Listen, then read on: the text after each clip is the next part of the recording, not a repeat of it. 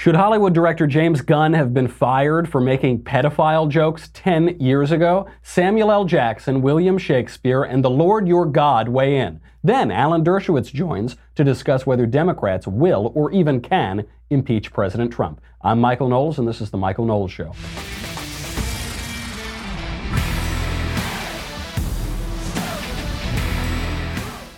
Oh, there's a lot to get to today. We have got further evidence that Donald Trump is the vengeance of the Lord your God, but we will explain how.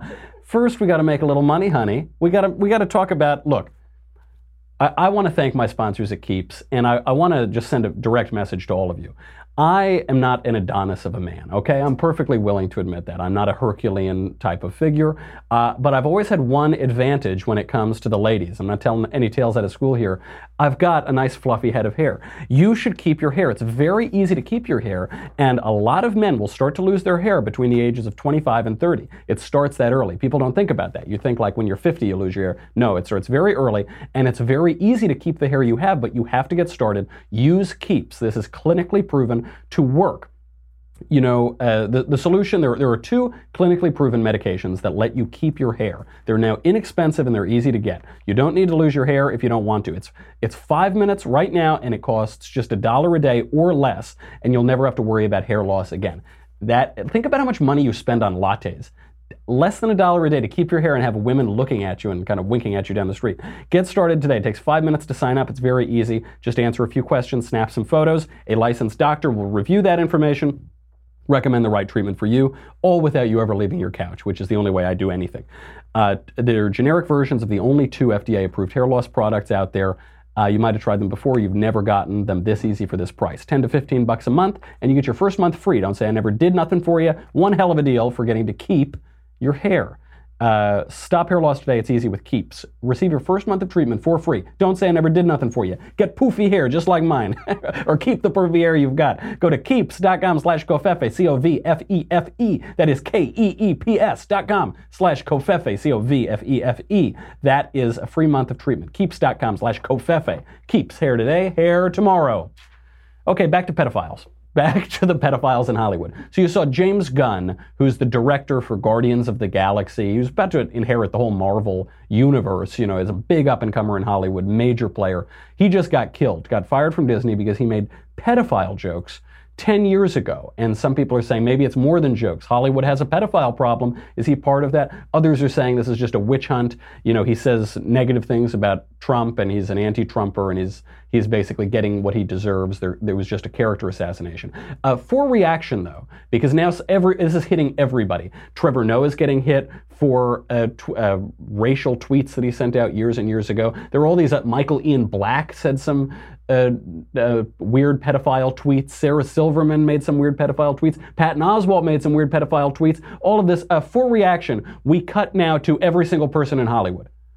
This is bad. We gotta definitely write a song about how we do not diddle kids. Do not diddle kids, it's no good diddling kids. There is no quicker way for people to think that you are diddling kids than by writing a song about it. You gotta write a song that says, ooh, I wouldn't do it with anybody younger than my daughter. No, little kids gotta be big, older than my wife, younger than my daughter, something like that. I don't know if that's gonna work. I don't know if that's going to convince anybody. So this is the question. Should James Gunn have been fired for this? Should these people who made jokes 10 years ago, should they be liable for those things now? You know, it couldn't have happened to a better guy. That's what I'll first say about it. It couldn't have happened to a nicer guy. James Gunn is the first one on the line to say, kill people, not literally, figuratively, kill their careers, make them lose their jobs, cancel their shows because I disagree with them politically. James Gunn is the first guy to do that. He's the first in line. He said, here are a couple of tweets from him, not the pedophile tweets, but the anti-free speech ones. He says, quote, I wish some of these so-called defenders of liberty would start to understand what freedom of speech is and isn't. Roseanne is allowed to say whatever she wants. Doesn't mean ABC needs to continue funding her TV show if her words are considered abhorrent. Okay, all right, that's a fair argument, James, but, you know, be careful when you throw stones. Let's see what happens to you. He also said about Laura Ingraham, he said, I hope Hulu stops advertising on the Laura Ingraham show so I can watch it. Online bullying and shaming of teenagers should not be supported by Hulu. Let them know. And he said about same thing about Laura Ingraham. I'm really looking forward to season 2 of Handmaid's Tale, so I hope Hulu stops advertising on the Aunt Lydia show, on the Laura Ingraham show, so I can watch it. Online bullying and shaming of teenagers should not be supported by Hulu. Let them know. So James Gunn, this guy is saying, fire Laura Ingraham, fire Roseanne. They should all lose their shows for in Roseanne's case, a joke they made, and in Laura Ingram's case, just because he disagrees with her politics. And now it comes back to him. Be careful about this. This made me realize across a whole broad array of spectrum, not just Hollywood, but in foreign affairs, in politics, to the news media, Donald Trump is the vengeance of the Lord. Donald Trump is the vengeance of the Lord. It made me think of Samuel L. Jackson in Pulp Fiction. Here's Samuel L. Jackson explaining Donald Trump. Ezekiel 25:17. The path of the righteous man is beset on all sides by the iniquities of the selfish and the tyranny of evil men. Blessed is he who in the name of charity and goodwill shepherds the weak through the valley of darkness, for he is truly his brother's keeper and the finder of lost children. And I will strike down upon thee with great vengeance and furious anger those who attempt to poison and destroy my brothers. And you will know my name is the Lord when I lay my vengeance upon thee.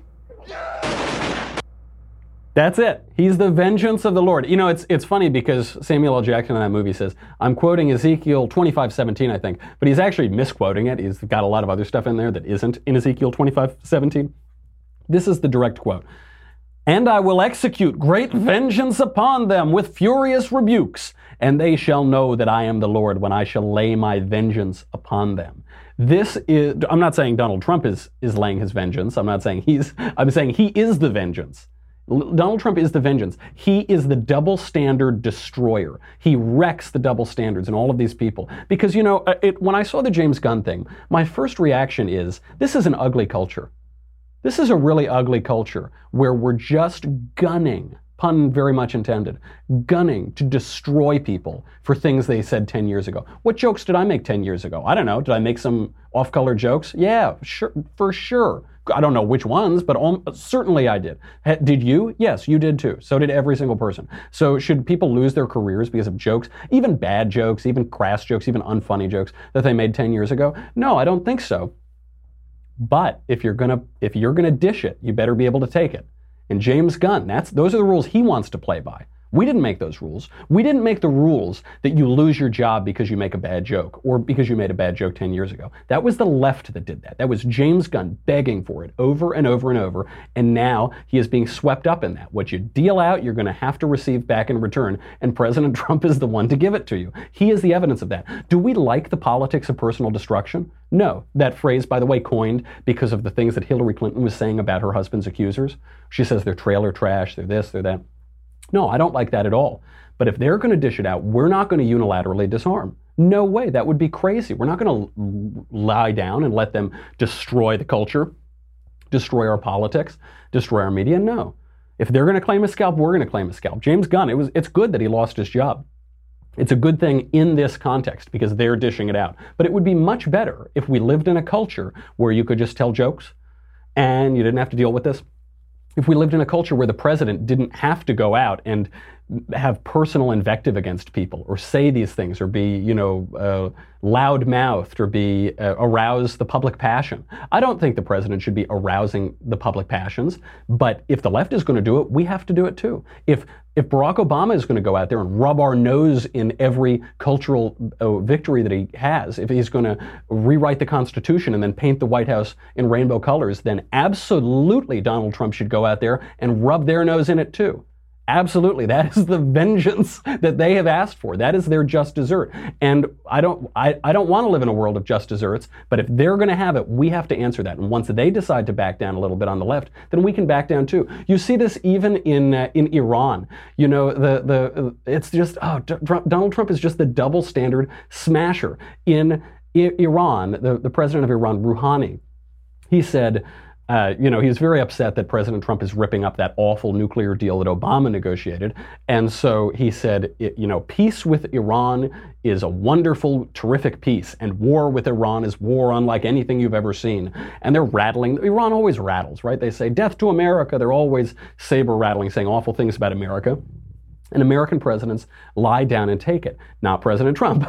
President Trump tweeted, in all caps, to Iranian President Rouhani, never ever threaten the United States again, or you will suffer consequences the likes of which very few throughout history have ever suffered before. We are no longer a country that will stand for your demented words of violence and death. Be cautious. Now, do I want the president to have to say these things? Do I want the president to have to scream like this, digitally scream, which means all capitals? No, I don't want that. But I'm not going to live in a world where the United States just takes it, where these tin pot dictators in Iran or wherever, these mullahs, start saying crazy things to us and start threatening the United States, and we say, oh, okay, well, that's fine. No way, buddy. You guys calm down and we'll calm down too. But we can't have it that way. Some people now, the experts, are saying, well, Rouhani, he's just saying that to get the hardliners off his back. He's not really making a threat. He's really just trying to get the pressure off of him from the hardliners. Yeah, okay, well, maybe he should have tried to get the pressure off a different way then, huh? Because that is not acceptable. That is not acceptable behavior in the international community. We're not going to take it anymore. I'm very, very pleased to see that. How about Carter Page? So you've seen this Carter Page application. The FISA application has been revealed in some way. It's still heavily redacted, but Judicial Watch got this FISA application to find out if Barack Obama's administrative agencies were spying on the Trump campaign. The answer is yes.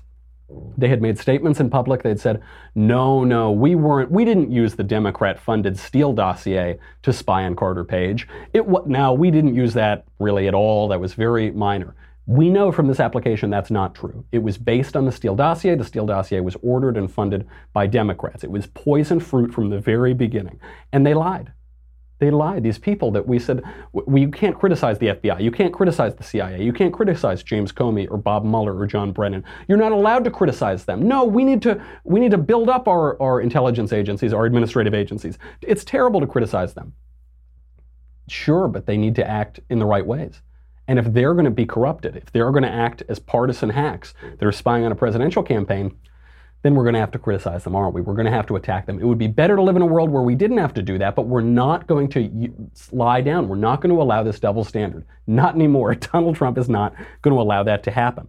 The FBI said on 4 separate occasions that the Steele dossier was not the source for that Isikoff article, one of the articles that was also used to spy on Carter Page. We now know that wasn't true.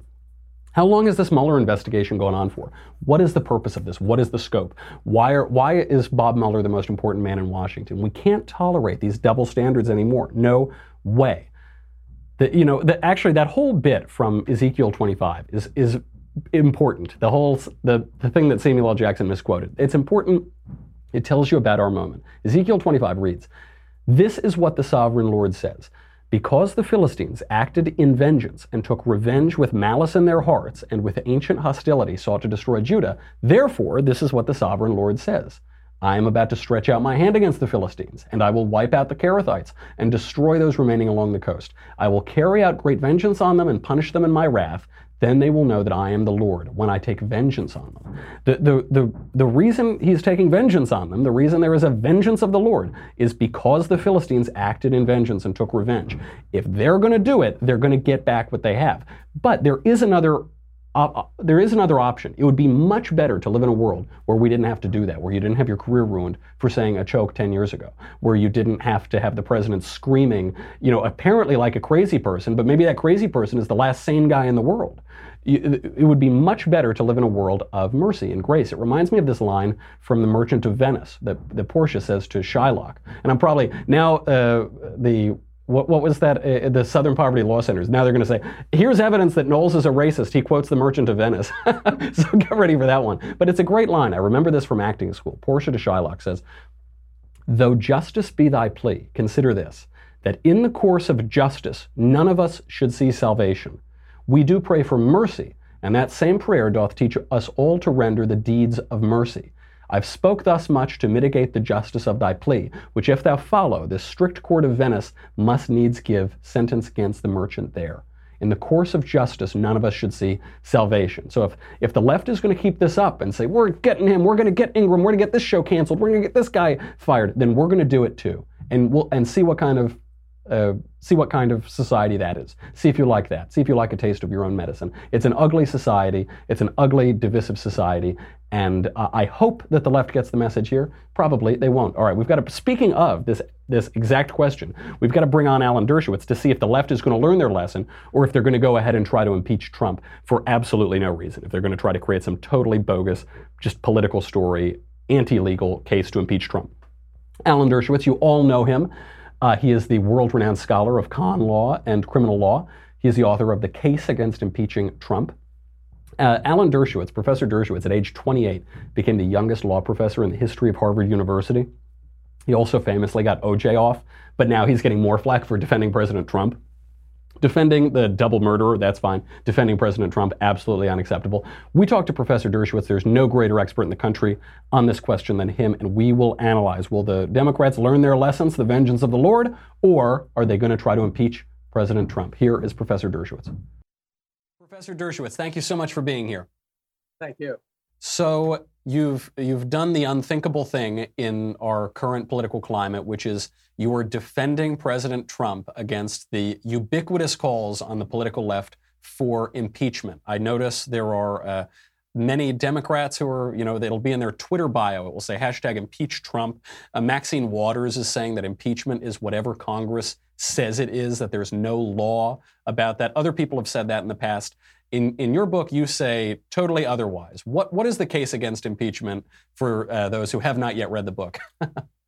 Well, first you have to read the book because it lays it out. Of course. In readable detail, it's really a relatively simple argument. And that is, the framers of our Constitution considered making the criteria for impeachment maladministration in office or other European or British criteria for removing a president. They rejected it.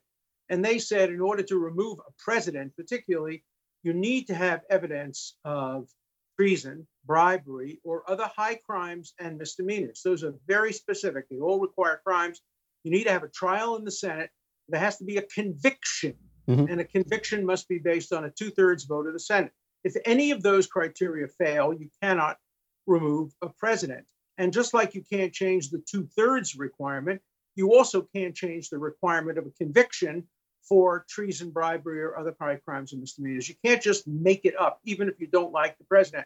I made the same argument, by the way, when Bill Clinton was being impeached. I've made the same argument when Richard Nixon was being impeached. And I'll make the same argument when Bernie Sanders gets elected president and he gets impeached. In fact, I'm so determined to make that point that I have the publisher come up with a mock cover for my book, and it's called The Case Against Impeaching Hillary Clinton, because that's the book I would have written had Hillary Clinton been elected president. It would have been exactly the same book, just with the title, and inside I would have been talking about how you can't prosecute her for obstruction of justice for the emails and that there was no crime. Exactly the same argument, but they'd be building statues to me on Martha's Vineyard and other liberal enclaves if I were making this case for Hillary Clinton.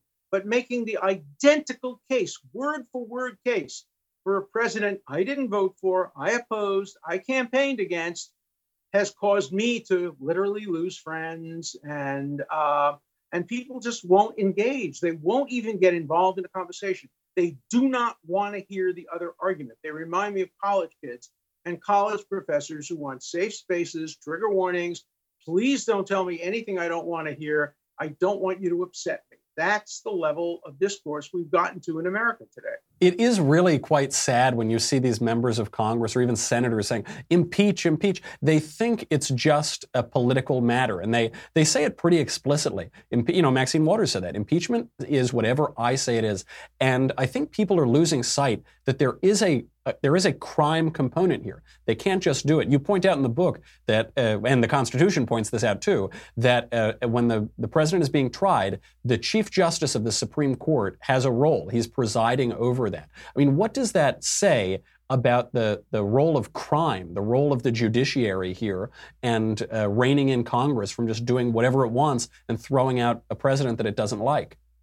Well, Hamilton explained that in the Federalist Papers. He said there were some who wanted to have the Supreme Court preside over the trial of a president. And the compromise, he used that term, compromise, was to have the Chief Justice preside. Now, the Chief Justice doesn't preside just because he looks pretty in robes or to lend dignity to the proceeding. He presides because he is the chief judicial officer of the United States, and he has a role to play. And if I were the president's lawyer and he were impeached, and I am not, but if I were, the first motion I would make if he were impeached for something that wasn't a constitutionally specified crime, I'd make a motion to the Chief Justice to dismiss the impeachment the same way you'd make a motion to dismiss an indictment in front of a judge before there could be a trial. So this is a legal proceeding. There is a political element. Even if the president commits impeachable offenses, Congress doesn't have to remove him. If political considerations lead to less than 2/3 of a vote to remove him, he stays in office. But he has to be impeached only and removed only on the basis of these specified crimes. So it's a necessary but not sufficient condition. Politics only comes into play once there's evidence, enough evidence to convince 2/3 of the Senate that he has committed an impeachable crime. Right, and it's interesting because you're bringing out all of the legal aspect, the constitutional and the legal aspects, and all people are talking about is the political aspect of this. So I think you've pointed it out before. You're getting much more flack for defending the president against impeachment than you got for defending O.J. Simpson in his murder trial. People are really, really fired up about this. And you bring up some interesting questions in this book, which is that, for instance, a removal from office is not self-enforcing. Someone has to remove him. So what happens, what happens if the president says, I don't want to be removed from office? Yeah, it's so interesting. Impeachment has been on our books for 225 years. I know of no academic who has ever raised this question before. None. Let's assume the Senate were to order him removed by a 2/3 vote for maladministration in office. There are 3 branches of government. Each can interpret the Constitution as they believe is justified. If the Senate interprets the Constitution as saying we can remove a president for a non-crime, and the president says, no, that's not my interpretation. My legal counsel, my advisors all tell me you need a crime. The president says, this is an unconstitutional act of removal. I'm not going anywhere. At that point, what is the Congress going to do? Call out the marshals? Right. Call out the army? No, bring it to the United States Supreme Court. When we have a conflict between constitutional interpretation by the president and by the Congress, as we did in Marlborough versus Madison, the case goes to the United States Supreme Court. 2 justices have already opined that they very well might have jurisdiction to consider a case if Congress acts beyond its authority. But again, I don't know of a single academic who has said that the Supreme Court has a role to play. So I'm out there all alone, but I'm very comfortable out there because I think I'm right. If you disagree with me, read the book, write your own book, write an article, write a book review, argue with me, defeat me in the court of public opinion, but don't refuse to engage with me. Even if I'm wrong, and it's possible I'm wrong, I've laid out an important constitutional argument that nobody laid out before, and that argument has to be taken into account, especially if we try to remove a duly elected president of the United States. Of course, because you might win in the short term, but you'll certainly that creates awful precedent in the long run.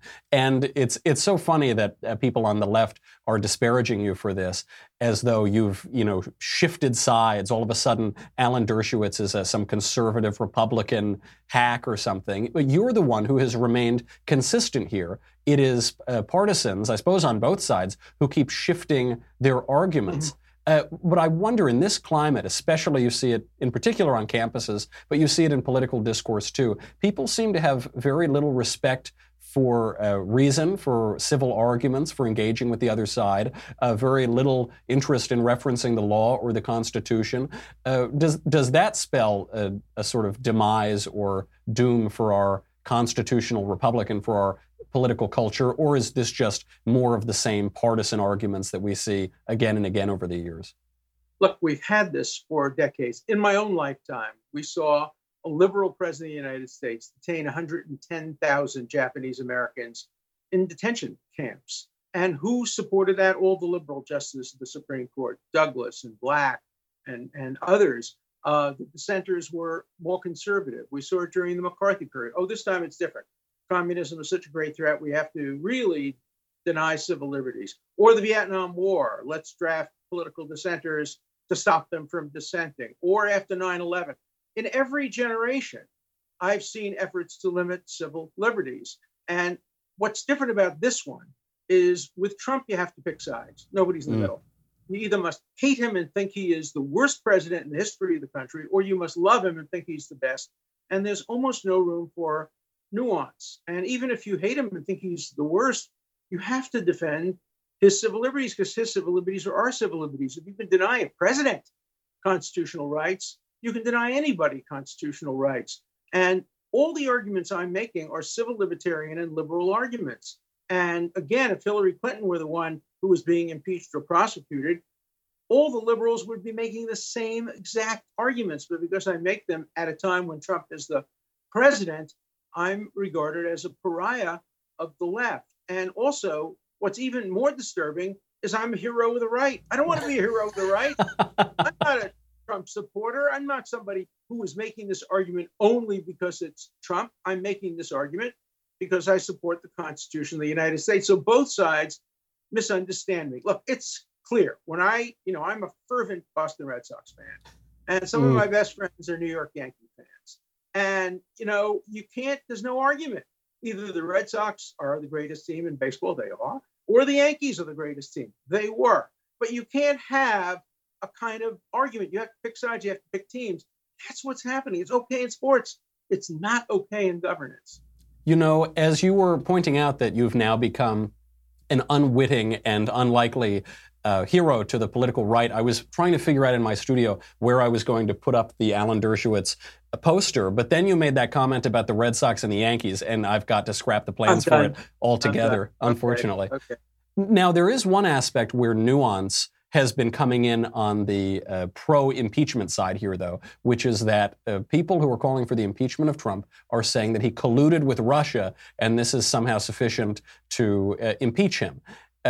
Does collusion rise to the level of high crimes and misdemeanors? It doesn't even rise to the level of low crimes and misdemeanors. It's not a crime. Collusion is not a crime, except that business people collude together to violate the antitrust laws. In my book, The Case Against Impeaching Trump, I give the most extreme hypothetical. During the campaign, candidate Trump calls up President Putin and says, "Hey, Vlad, do I have a deal for you? I want to be elected president. I know you have some dirt on Hillary Clinton you've already gathered. If you send me the dirt on Hillary Clinton and help me get elected president, it's much more likely that we'll get rid of these sanctions, because I don't like these sanctions." That's what politicians do all the time. They say to people, "Give me money, give me support. I'm on your side. I'll help be pro-choice. I'll help be pro-gun control. Vote for me because I'm going to help your agenda." That's not a crime. Now, people say it's different because it's a foreign government. But what the foreign government was doing here was giving, under my hypothetical, information. Information is different from money because it's protected by the First Amendment. For the same reason, the New York Times, the Washington Post, was able to publish the Pentagon Papers, Snowden, Manning, all of those stolen materials, is once it's stolen, the First Amendment protects its publication or its use by a candidate. Now, if candidate Trump said to the Republican, to Putin, "Please hack the Democratic National Committee," that would be a crime, because then he is urging them to do a crime. But if he says, "If you've already hacked them and you have the information, give it to me," that's no more a crime than what the Washington Post and the New York Times do. That's a great point. And before I let you go, I've already taken up a lot of your time. I do want to ask about the procedural aspects of all of this. We've got the Mueller investigation. I think at this point it's been going on since 1857 or so. It looks like it'll be going on forever. And yet you hear from partisans on both sides that if one is to criticize the Mueller team or Mr. Mueller himself, that is an outrage. It's an attack on the American administrative agencies or whatever, the investigative services, the intelligence services. Is it kosher, to put it bluntly, is it kosher to criticize or question Mueller? Well, it's so interesting because I grew up as a liberal. All my life, I'm a liberal. What do liberals do? They question law enforcement. Right. What did liberals do when the Bay of Pigs happened? We questioned intelligence. What happened in the run-up to the Iran-Iraq war? We questioned the WMD intelligence. We always question intelligence. We're always critical of the FBI. I spent most of my career as a young man criticizing J. Edgar Hoover and the FBI. That's what liberals did. Conservatives always came to the defense and said, we believe in law and order. And liberals said, we believe in civil liberties. So the idea that liberals are now the ones saying, oh my God, you can't ever question law enforcement, the FBI, the CIA. I mean, talk about hypocrisy with a capital H. My God, that's what liberals and civil libertarians have always been doing. But now that Mueller is the guy who might be able to get Trump, he is no longer an appropriate subject of criticism. Well, it is quite ironic. It hadn't occurred to me until you put it that way, that for years at this point, even in recent memory, the left has pilloried local law enforcement. They've said we need to abolish ICE. That's one of the lines in this campaign, that we need to demilitarize the police, take away power from the police. And then in the same breath, they're saying if you criticize law enforcement at the federal level or with regard to President Trump, you're some sort of anti-American traitor. That is a real irony. It's obvious. It's civil liberties for me, but not for thee. Free speech for me, but not for thee. And that's what's called hypocrisy. If you're going to be a civil libertarian and a supporter of free speech, you have to be a supporter of those concepts, no matter who the beneficiary is and who the loser is. When I was a kid in college, I defended the right of communists to speak at Brooklyn College. I hated communism. I was brought up in a very anti-communist household, but I supported the right of communists to speak and to run for office. So I, early on in my life, and then I supported the rights of Nazis to march through Skokie. My mother didn't talk to me. Yep. She said, whose side are you on, the Nazis or the Jews? And I said, Mom, I'm on the side of civil liberties. And she said, don't give me that. I'm your mother. You got to pick sides, the Jews or the Nazis. Well, my mother wasn't college educated. But the people who are criticizing me today are, many of them lawyers. They have to know that if you believe in civil liberties, you will sometimes end up defending people you don't like. It was H.L. Mencken who said, first they go after the SOBs and they establish the precedent on them, and then they come after the rest of us. That's why I'm going to continue to defend the rights of every American, whether it was David Duke or whether it's some communist on the left or whether it's President Trump or President Clinton or Bernie Sanders or anybody else. I don't think you can draw lines depending on whose side people are on. I always ask myself, have I passed the shoe on the other foot test? If the shoe were on the other foot, if it were Gore versus Bush rather than Bush versus Gore, would the Supreme Court have come out the other way? I wrote a book saying no. I wrote a book called Supreme Injustice. The liberals loved my book then because I criticized the Supreme Court. But if I made the same criticism today of law enforcement or judicial, I'd be pilloried. So I'm going to stick to my guns. I've been doing it. I'm almost 80. I've been doing it. That's been my life. I'm not changing. I think that's a great point, and the book is really, really good. I really enjoyed it, The Case Against Impeaching Trump. My last question before I let you go, you obviously have an expertise and preeminent expertise on these matters as a matter of law and constitution. As a matter of politics, if you were a gambling man, do you think that the partisans, the pro-impeachment crowd, will impeach Trump if given the opportunity? Or do you think that your sound arguments and cooler heads will prevail? Well, I think there'll be many in the Democratic Party who will want to impeach Trump. Already some people are running on that platform. A real jerk who is a professor at the University of Minnesota named Painter, who's running on an impeach Trump campaign. There are others who are running on an impeach Trump campaign.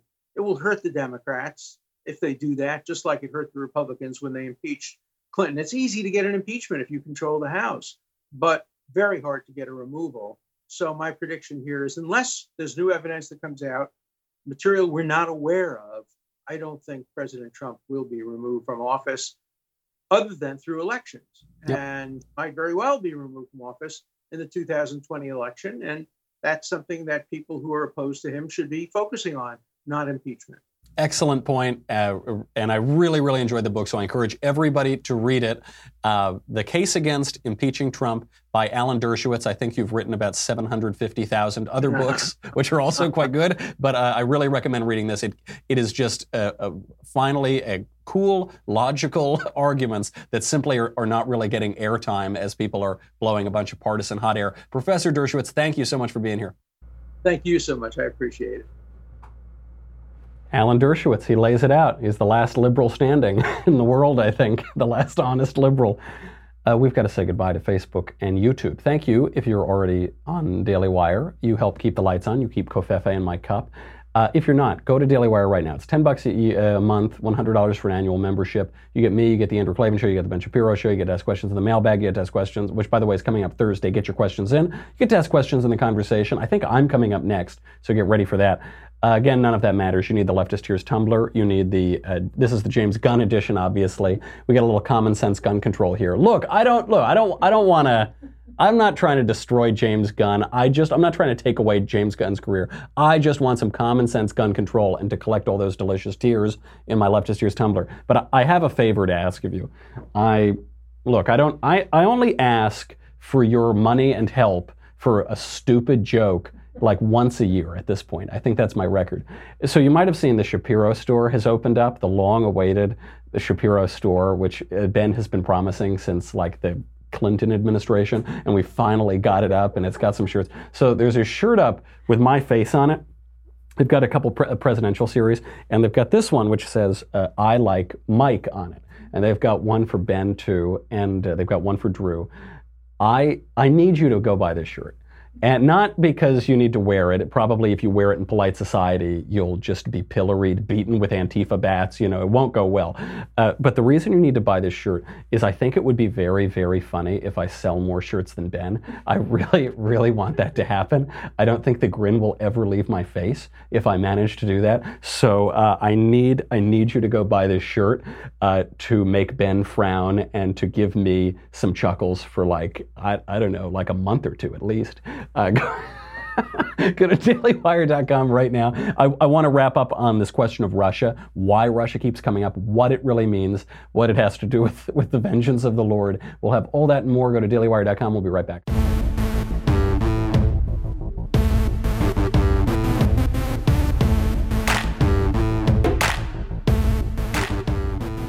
Too much fun.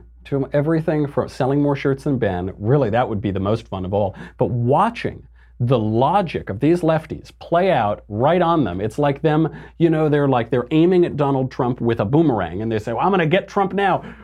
And they throw it, right? But it doesn't quite hit Trump, does it? No, it just boom, hits him right in the head. And it's great to watch that logic turn out because for so long it's been a double standard. They get to run roughshod over us and we're not allowed to fight back.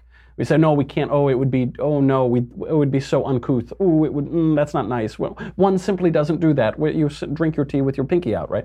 And then in comes Donald Trump, the vengeance of the Lord, and we see it play out on them. This is all focused on Russia right now, right? They're all, as a matter of politics, they're aiming to get Trump on Russia. You've got candidates campaigning for Congress, for the Senate, on an impeach Trump platform. What crime did he commit? What are the legal grounds for impeaching him? Right, that's just, but they're going to do it. And the question is, why does President Trump let this go on? Not just let this go on, why does he play into it? I had a professor friend of mine, I won't say where he's a professor, it's not Professor Dershowitz, and he messaged me and he said, you know, Michael, I really think Trump might be guilty here. He sounds so guilty. He always is saying it's a witch hunt and all the exclamation points. Why is he sounding like a guilty guy? Why is he letting this Russia thing keep going on and on and on? And, you know, I know that everybody thinks that Donald Trump is an idiot. That's the line. Conservatives seem to think that. The left certainly thinks that. He's not an idiot. He's a smart guy. Did it ever occur to you that maybe this Russia narrative plays to President Trump's advantage? That it actually gives him an advantage in electoral politics? Did anyone consider that? People are saying, why didn't he fire Jeff Sessions when Jeff Sessions recused himself? He's fired everyone else in the cabinet. Why not Jeff Sessions? Did it ever occur to people that maybe this Russia story helps Trump? Because why wouldn't it? Here, just a little bit of evidence. So, first of all, to answer my professor friend's question, isn't this evidence that President Trump committed a crime? No, it isn't. First of all, what crime? If this were evidence, some smoking gun, President Trump was going to be taken down over this, don't you think he'd be at least accused of a crime? What crime has he been accused of? As Professor Dershowitz just said, collusion is not a crime. It's just a silly little euphemism that the left is using to cudgel Donald Trump, but that's not a crime. So you'd think he might be accused of a crime. If he were guilty of something, they'd have something on him. This has been going on now for 2 years. Don't you think they'd have something on him at this point, something tangible they could wrap around him? The Mueller investigation's been going on since the Grant administration at this point. They don't have anything on him. Also, don't you think if they had something on him, maybe his accusers wouldn't have so much to cover up? I mean, James Comey lied. John Brennan has lied. The FBI, political players in the FBI, the CIA, they've been revealed to have lied during all of this. The meeting on the tarmac between former President Clinton and Loretta Lynch, James Comey saying that Hillary clearly committed a crime, but we're not going to get her for it anyway. We drafted up memos exonerating Hillary Clinton before we even interviewed Hillary Clinton. Why don't we have the DNC server that was allegedly hacked? Why don't we? Isn't it a little weird? Don't you think that these guys might have a little less at stake, if President Trump, if they really had something on him, if it weren't just a political action? But why does he allow it to keep going? And why does President Trump keep it in the news? Whenever this thing goes out of the news, President Trump sends another tweet. He says, "It's a witch hunt!" exclamation. Why wouldn't he, if it were really a danger to his presidency, wouldn't he be quiet about it? Maybe it's not a danger to his presidency. Maybe this is exactly the right strategy for Republicans.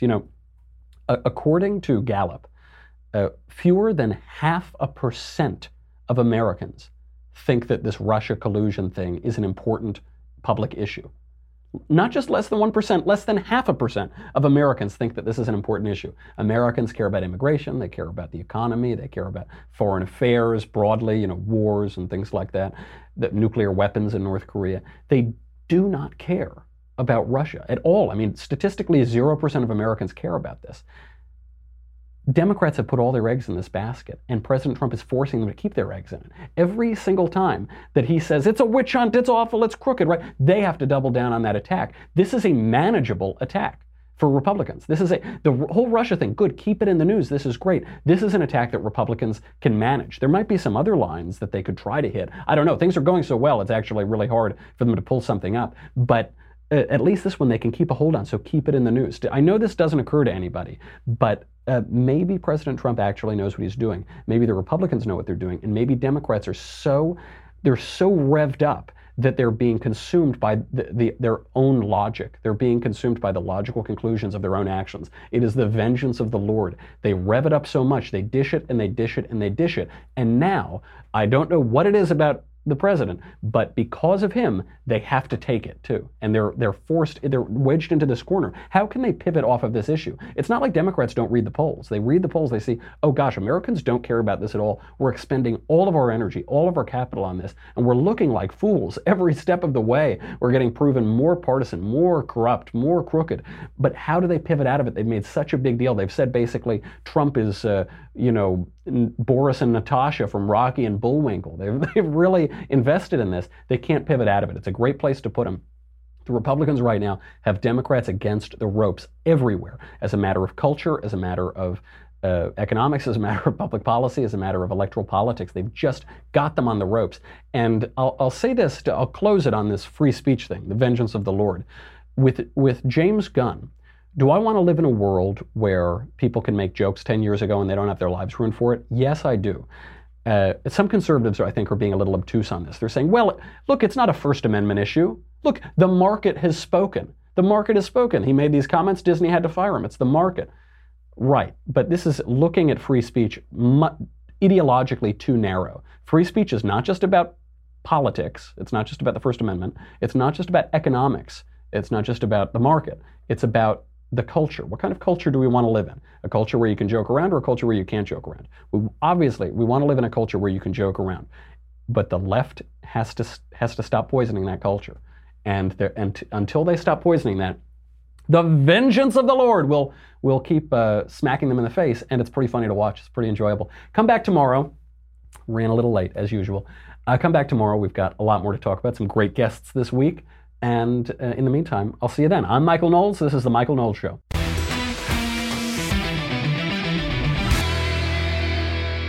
The Michael Knowles Show is produced by Senia Villarreal, executive producer Jeremy Boring, senior producer Jonathan Hay, our supervising producer Mathis Glover, and our technical producer is Austin Stevens. Edited by Jim Nickel.